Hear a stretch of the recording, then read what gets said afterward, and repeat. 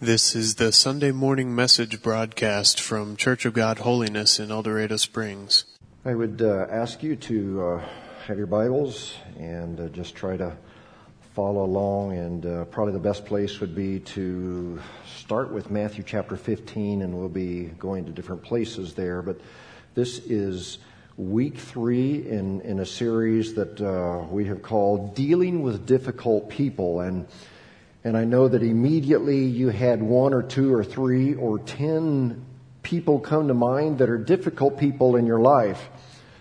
But don't forget, as I have been emphasizing each week in this series, you are someone's difficult person. Just understand that, and I am too. So just as you had some people come to your mind as being difficult in your life, this very moment, your name has probably come up in someone else's mind as being the thorn in the flesh in their life. Now, the first week we talked about the difficult person that we described as the very needy person. And there are 2 ways to help needy people, just kind of a review: relief and restoration. Some needy people need relief. They've suffered a financial reverse, and so we hand them a little bit of cash, or we give them a little bit of time, and that helps them to get back on their feet again.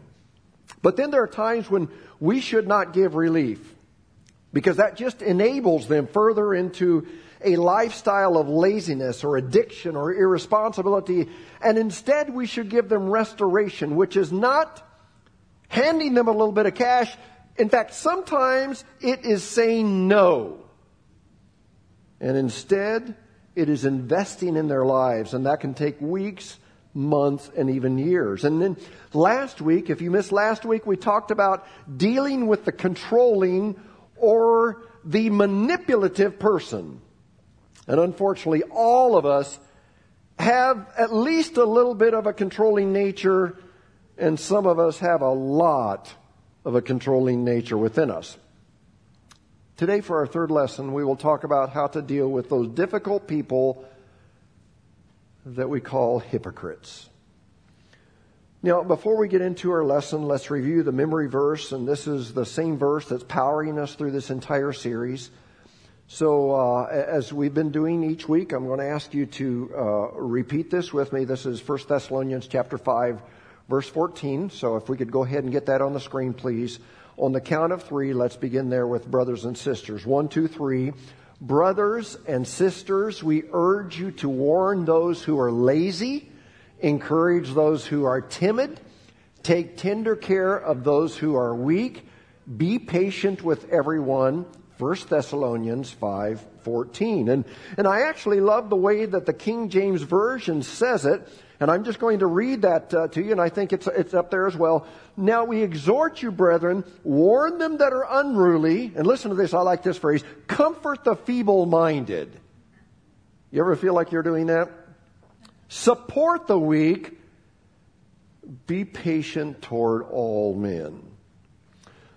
Each week we kick off our lesson with a dumb question, or maybe we should just call it a duh question. Here is the duh question for the week. How many of you know someone that has hypocrite written all over them? Anybody know a hypocrite? Okay, I'm glad that we've got a couple of you that are actually listening today.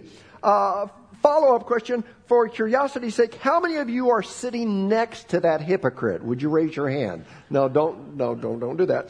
And then the last follow-up question, I want to see how many of you are really honest. How many of you are that hypocrite? Would you just raise your hand? Oh my word. You need this sermon today. I'm glad you're here. Now, when it comes to trying to get people to come to church, probably the number one criticism that we hear about the church and about Christians is that church people are just a bunch of hypocrites. I've heard it. You've heard it. We've all heard it. Well, somebody used that statement on a pastor, and let me tell you how he handled it. He was talking with someone, and he said, I know you're not into church. I'd love for you to come, be my guest this next Sunday. And the man said, no offense, pastor. I respect you, but I don't go to church because there are just too many hypocrites in the church. And this pastor was ready for the excuse, and he said, hey, man, Don't let that stop you. I promise you we've always got room for one more. You might try that sometime. Let's begin by getting a clear understanding of the word hypocrite. The root word for hypocrite actually means actor, or one who hides behind a mask. In fact, this is the same word that was used to describe actors in a Greek play. An actor would put on a mask when he was playing a particular character. He would come out, and then when he would go to change characters, he would go backstage, change masks, and come out as a different character. So hypocrisy is literally an actor. Now, Jesus was never soft on hypocrisy, and there's one verse that, actually 2 or 3 here, that captures Christ's feelings about hypocrisy. Matthew chapter 15, verse 7, and Jesus was calling out the Pharisees on this, and listen to what he said. He said, "You hypocrites!" Isaiah was prophesying about you when he said, "These people honor me with their lips, but their hearts are far away. Their worship is a farce. For they replace God's commands with their own man-made teaching." So today we hear about fake news. Jesus was talking about fake worship, pretending, acting, talking the talk, but not walking the walk. Now, before we go any further, in all fairness, when people make blanket statements that Christians, they're all just a bunch of hypocrites, that is many times a cop-out. That makes them feel better because it shifts the attention away from them. So when people say that, that's not necessarily true, but they're trying to get the attention away from them. But having said that, unfortunately, there are plenty of church people that are actors. They pretend, they talk, but they don't walk. I heard another true story that also involves a pastor. One day this pastor did what I've done, and you've probably done as well.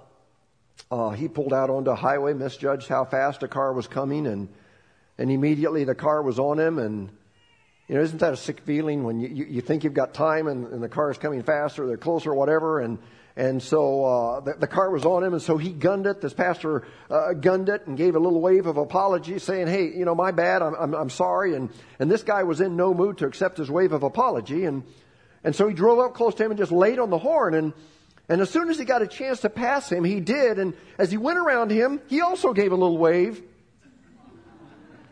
But it was a wave with just one finger, if you know what I mean. And I'm not going to illustrate it today. And the pastor was like, "Man, I made a mistake. I know it. It didn't cause an accident. I did wave to say I was sorry." And well, as this guy went speeding around him, the pastor looked on the back of his car, and guess what he saw? He saw a bumper sticker from the church that he pastored. Some churches hand out bumper stickers promoting their church, and that's why we don't do that here at this church, because sometimes I don't want people to know that you attend this church. Just kidding. But seeing that man give him the finger and then seeing the bumper sticker from his church ticked off the pastor, and so he sped up to catch him, and he thought God would surely forgive him for speeding. And I don't know if that would hold up for an officer or not, but forgive him for speeding in order to correct someone in his own church. And he finally caught him at a red light, and he pulled up beside him and rolled down his window. And when the guy looked over and saw that he had just given the finger to his pastor, his eyes got really, really big. And the pastor didn't yell at him or quote any verses. He just simply said, "God is good." And the man put his head down and quietly said, "All the time." So that's one way that we play the part of the hypocrite. Now other ways that people play the part of a hypocrite is by their language. They curse and they tell dirty stories, and I've never understood why people have to insert foul language into a conversation. And I don't know if this is true, probably is, but it's an indication of a weak mind or an empty head. I don't know. Other times our hypocrisy is revealed when we gossip or slander. And let me tell you, as church people, one of the most common ways that we disguise our slander, our gossip, it's by pretending that it's a prayer request. And And we say, you know, we need to pray for so-and-so because, you know, she's running around on her husband and we need to really pray for them. And or did you know that so-and-so is declaring bankruptcy? We need to pray for them and, you know, bless their hearts. And you know, as we talked about last week, just between you and me and all that stuff we say to make us feel better about gossiping. We also become hypocrites when we don't pay our bills. There's nothing that hurts your witness and my witness and the witness of the church when we fail to pay our bills. Many Christians also show their hypocrisy at, and I want you to listen, at restaurants. Wow. For some reason, restaurants bring out the worst in us. You know, if our food isn't perfect, or if we have to wait a long time, instead of us being kind and long-suffering and patient, does the Bible say something about that? Instead of fruit of the Spirit is love, joy, peace, instead of that, we act like complete jerks. And you don't know, you know, we're a small community and you don't know how many times restaurant owners or wait staff have vented to me over people from this church and other churches in this area that didn't show the love of Christ. So when you're at a restaurant and the service is bad, the food is bad, before you react, why don't you just ask yourself, what would Jesus do here? Hypocrisy can also take place with a guy who's mastered the art of spiritual talk in public places. You know, someone asks, well, how are you? And says, oh, I'm blessed and I'm too blessed to be stressed and praise the Lord and hallelujah and glory to God. And then he goes home with that same mouth and verbally abuses his family. When that kind of stuff happens, it really looks bad on the church, really looks bad on Christianity. So the question we need to deal with today is, when we see hypocrisy in action, what should our role be as Christians? Well, first of all, let me give you what I would consider two wrong approaches in dealing with hypocrisy. First of all, there's what I call the hands-off approach. And this basically says, yes, I know they're being hypocritical, but it's between them and God, and it's none of my business. Who am I to judge them? And of course, this would be supported by our culture where tolerance has become the buzzword, and we say everyone to their own. And, you know, the Bible says, judge not that you be not judged, so I'm not going to get involved in their business. But the problem with this approach is that it takes away from any accountability. The Bible speaks to the fact, do you know this? That we are our brother's keeper? And we're to not only encourage each other, but we are to also help each other overcome sin. So the hands-off approach, just let them be, whatever, does not line up with God's Word. Now, the other approach is what I call the hyper-confrontational approach. And this is where we become spiritual police and judgmental and nitpick without love. And many times those people will zero in on insignificant things such as, well, you're not reading the right Bible translation, or you didn't get baptized in the right church, or in the right way, or in the right type of water. You know, it's got to be a natural body of water. It's got to be a creek or a pond, but not in a heated baptistry. And by the way, that is a real debate that goes on in our community. It's got to be in the right type of water, in the right church, in the right way. Or you didn't worship with the right kind of music. You know, it's got to be hymns because that's what the Apostle Paul sung. There are some ignorant people that really believe that.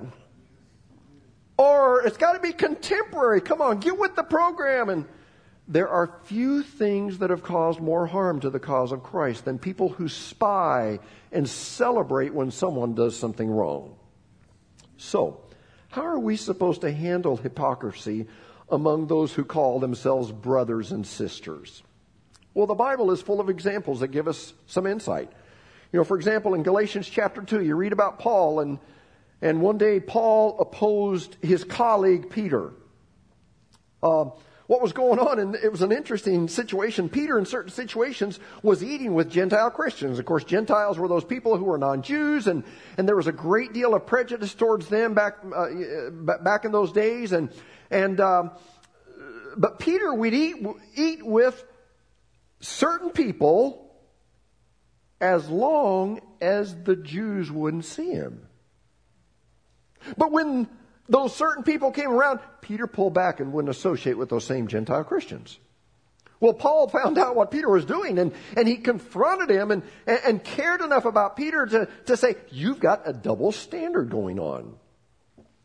And then in Matthew chapter 6, in 3 different illustrations, back to back to back, Jesus called out hypocrisy. First of all, he talked about praying, and he said, when you pray, don't pray to impress others. Your flowery prayers might sound good, they might impress people. They don't impress God. You know the kind of prayer that impresses God? It's a prayer from the heart.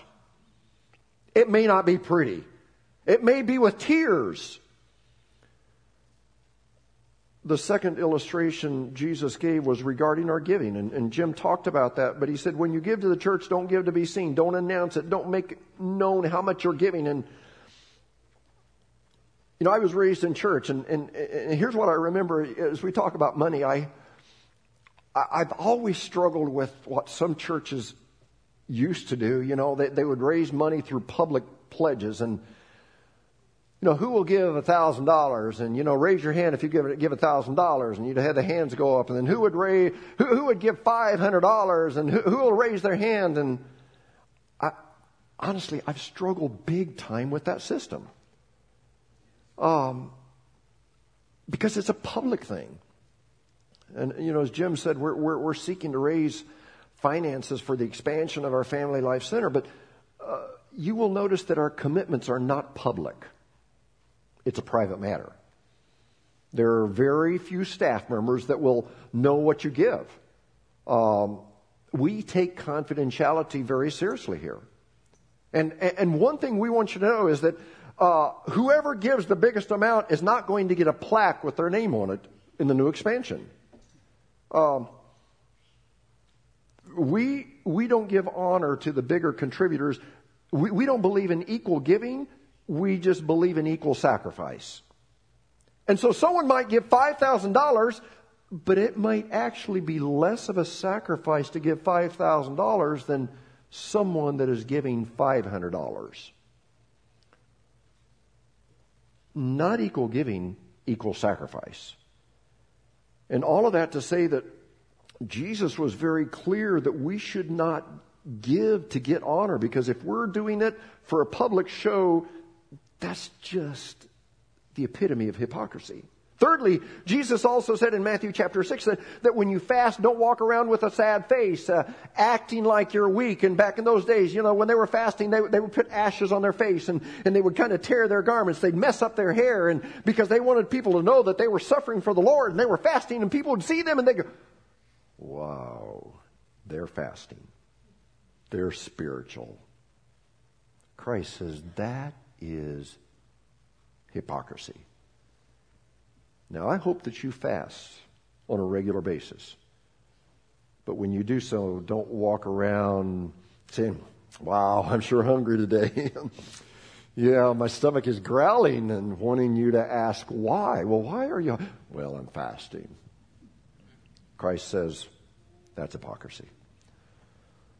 So following the pattern of the last 2 messages, as we look at dealing with hypocrisy, let's pray 3 prayers. They will come from Galatians chapter 6. The first prayer that we need to pray is very important before confronting someone living in hypocrisy. Here's the prayer. God, help me confront with the goal of restoration. That's the goal when you confront.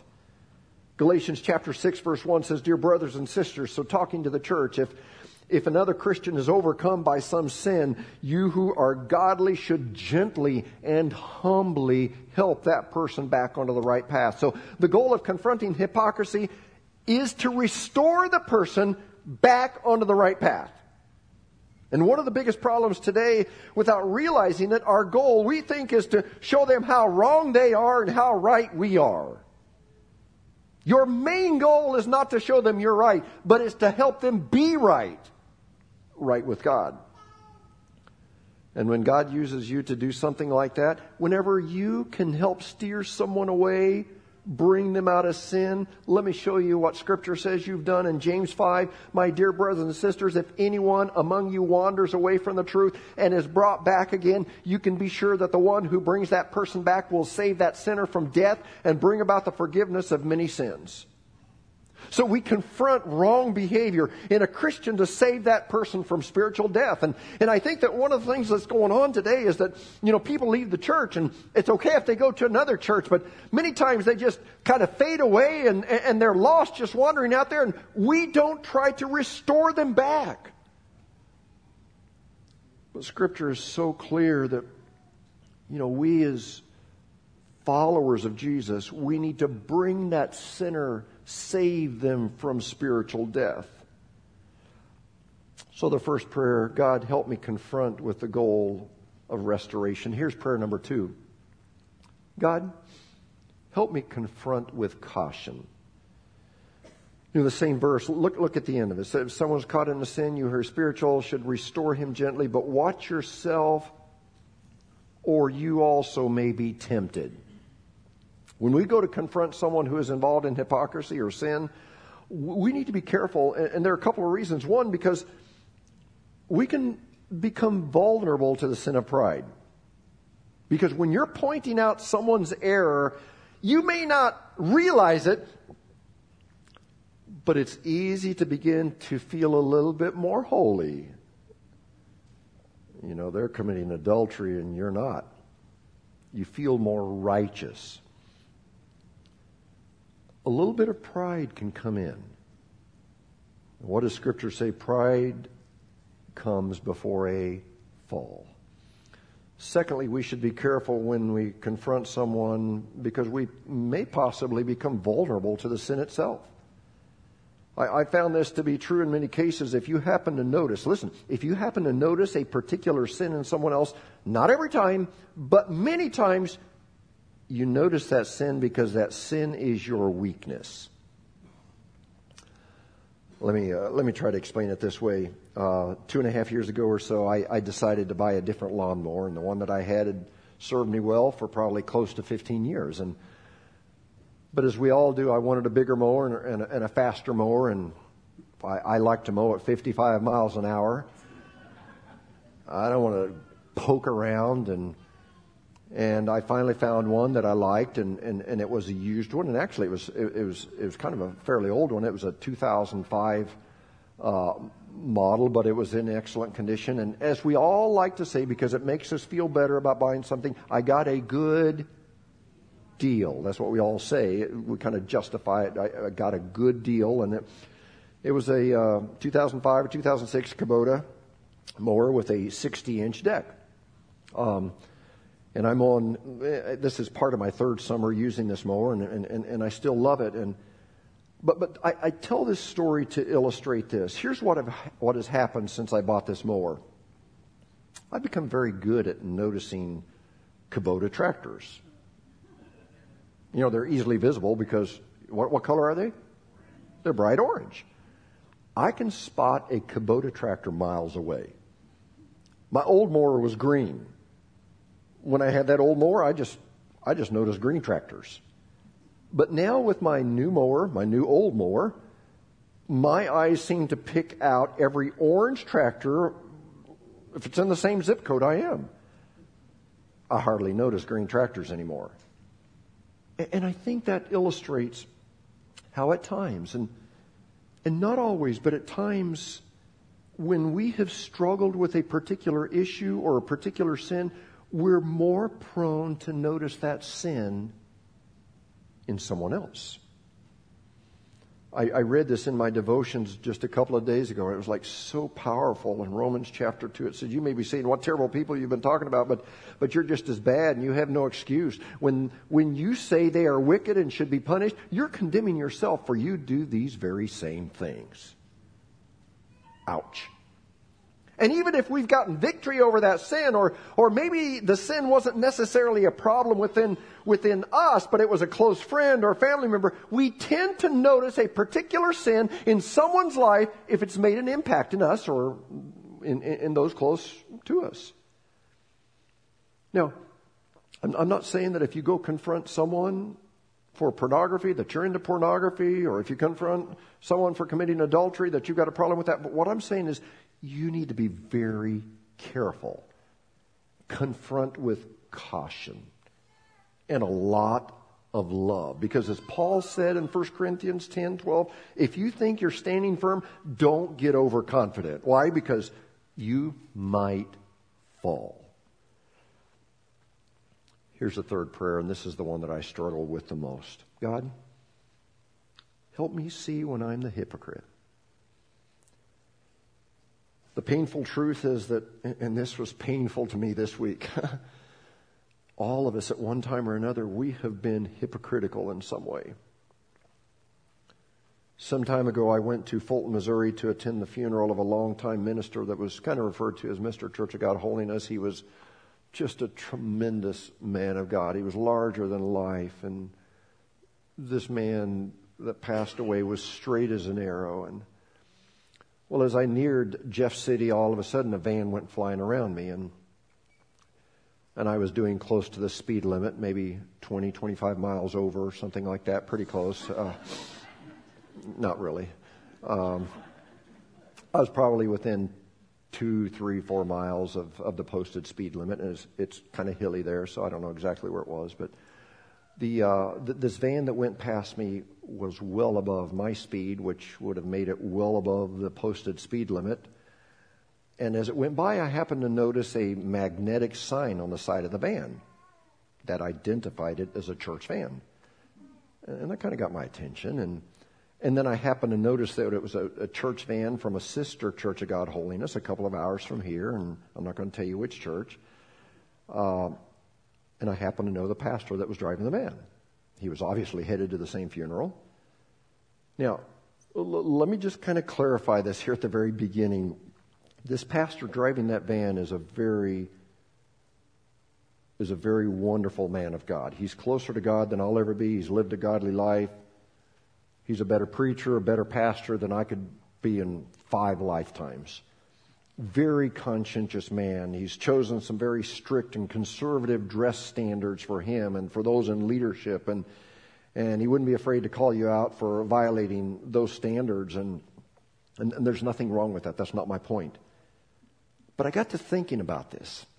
This man that is so straight-laced in most areas of his life, and his conscience would never allow him to do some of the things that you and I are comfortable doing with. We don't feel like they're violating biblical principles at all. But he is so straight-laced that he wouldn't even come close to doing those things. And yet he had no problem breaking the speed laws, not just 2, 3, 4 miles over, but he was probably doing close to 15 miles above the speed limit. Now, my point is not the matter of speeding. Don't get lost there. But I'm, yes, maybe you should, but I'm telling this story just to say that most all of us are lawbreakers in some area. And so this is what I want you to catch. This is what hurt me so much this week. It pained me. This means that there's probably a little bit of hypocrisy in every one of us. Whether it's breaking the speed limit, whether it's breaking hunting laws and shooting an extra deer or turkey and having your wife or someone else tag it, which, by the way, is against the law in the state of Missouri. Or maybe not even getting a tag because you know there's no way that they're going to catch you where you hunt.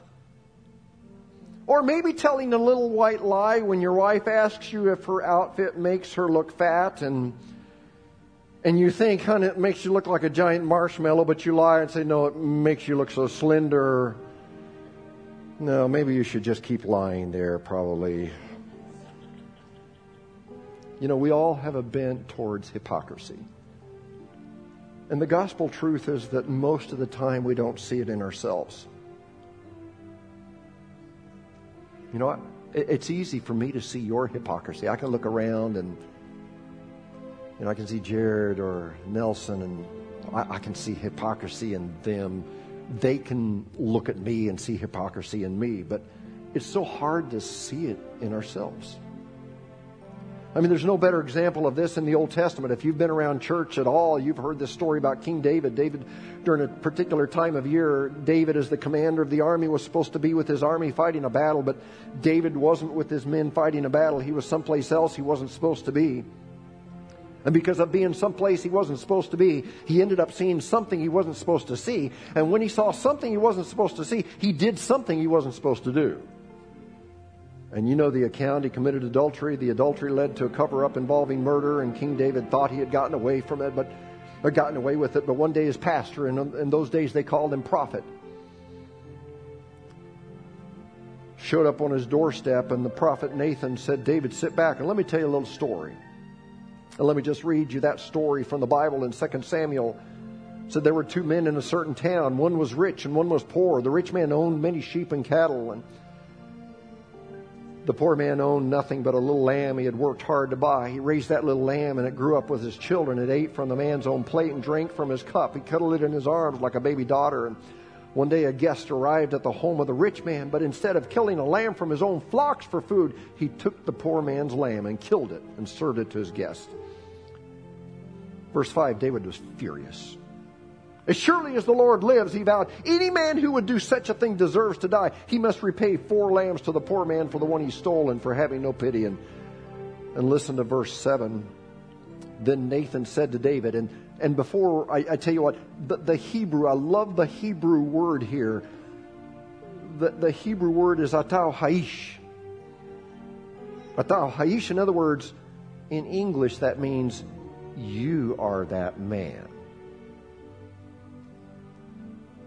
And that's why Jesus issued the stern warning and said, hey, be careful about going around and nitpicking, looking at the little speck that's in other people's eyes when you've got a big log in your own eye. And so, yes, there is a place to lovingly confront and restore, but before we appoint ourselves as the Christian police that goes around trying to keep everyone in line, we need to ask God, where's the hypocrisy in me? Maybe you say, hey, I love God with all my heart, but yet you're looking at porn on a regular basis. Or maybe you're a woman who says, hey, I'm a woman of God, and yet everywhere you go, you disrespect your husband and criticize him and pick him apart. Or you come to church and pretend to worship God, but then go out and cuss like a sailor. You may say, oh, I'm a good Christian. I love my family, but rarely do you spend any time with them because you're working or playing or on social media. So it's easy for us to want to call out people because of their hypocrisy, but don't forget that whenever we go and point the finger of accusation at someone else, always has been said, you've got how many fingers pointing back to you? So before we call out anyone else, let's ask God to point out the hypocrisy in our own lives and see where our heart might have drifted from Him. Well, back to David, and thank God that it documents what happened in David's heart, because David had such a heart for God. And we read in Psalm 51 where he prayed a very humble but beautiful prayer. And he said this, wash me clean from my guilt. Purify me from my sin. Whenever you find yourself involved in hypocrisy, when I find myself involved in hypocrisy, and again, that includes all of us, we need to ask God to wash us clean from our guilt, purify us from our sin. And then skipping on down to verse 10, it says, create in me a clean heart, O God, renew a right spirit within me, and restore to me again the joy of your salvation. Make me willing to obey you. And so we need to ask God to purify us, cleanse us. But then David, a little bit further in his prayer, after asking God to clean him up and to purify him, in verse 13 it says, Then I will teach your ways to sinners, and they will return to you. In other words, God, now, finally, because I'm not being a hypocrite, I will have the authority. And I'll have just the right relationship to where I can help others who are hypocrites. I will help them return to you. And then David ended this up by saying, in verse 15, unseal my lips, O Lord, that I may praise you. After we're cleansed and purified from hypocrisy, then the proper thing for us to do is to praise the Lord. And I love, as I've traveled around to Africa and South America, where they're way more demonstrative than we are, and we're not to copy other cultures. But I wonder sometimes that our worship here in the States is so lifeless, because could it be that we're carrying around a little bit of hypocrisy, and hypocrisy sucks the praise right out of us? So today, could we just allow God to begin to search us? And again, it's not coming from the perspective of, well, y'all are the hypocrites, or there are hypocrites over there. Hey, it's me, O Lord, standing in the need of prayer. It's not my brother, not my sister, but it's me, O Lord. And I'm going to ask you to stand, and, I don't know what God is wants to do this morning, but there may be some people that this doesn't mean that you're a hypocrite. It does mean that you're a hypocrite, because we've all got a little bit in us. But maybe there's some people here that would like to just recommit themselves to God. We're not going to take long here, but maybe there's someone that would like to come forward and say, I want to serve God with all of my heart, and I've strayed away, but I want to come back to Him. Maybe there's someone that would just like to come forward at this church. We don't force you. We don't pressure you. We don't embarrass you. You don't confess your sins to me. But we do want to give you an opportunity to come forward and kneel at the altar at the steps here, and we'll have people gather around you and pray with you as you seek God. Is there anyone that you would like to just come and pray and be restored to God? Just in these couple of moments before we pray a prayer of dismissal. Anyone? Anyone else? You want to come? Could someone come maybe help Margie right here? Could someone just come so she doesn't fall? A couple ladies, a couple men, could you come quickly? Just maybe you could just have her sit on the front row there. So, thank you. Anyone else? Anyone else want to just pray and seek God? Father, we want to just thank you for your presence. We thank you for just the wake-up call that you gave me this week. As I'm just trying to align my life with you. And Lord, I just pray that all of us here, as we listen to your Holy Spirit, that we would truly listen. Lord, I pray that you would find us faithful. Lord, those areas that maybe we've allowed a little bit of hypocrisy to creep in, I pray that you would just cleanse us as David. Lord, we would consider that a huge sin of the adultery and murder, but Lord, you restored him back, and then later on you said, this is a man after my own heart. And so God, I just pray that today we would seek you, that we would seek you in everything. Lord, forgive us.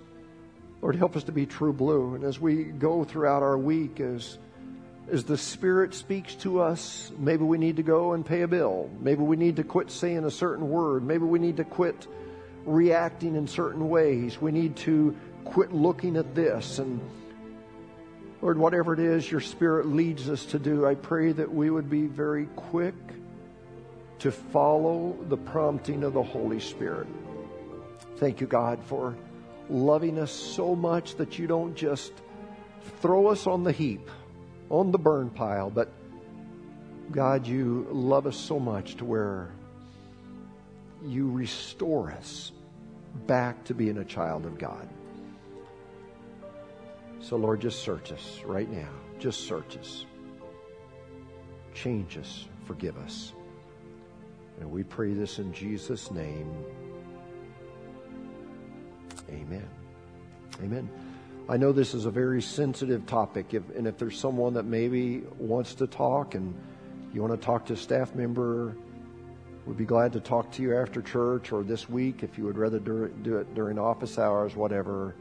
Remember, we take confidentiality very, very seriously, and we'd love to talk to you if we can help you in your walk with God. Thank you. You're dismissed.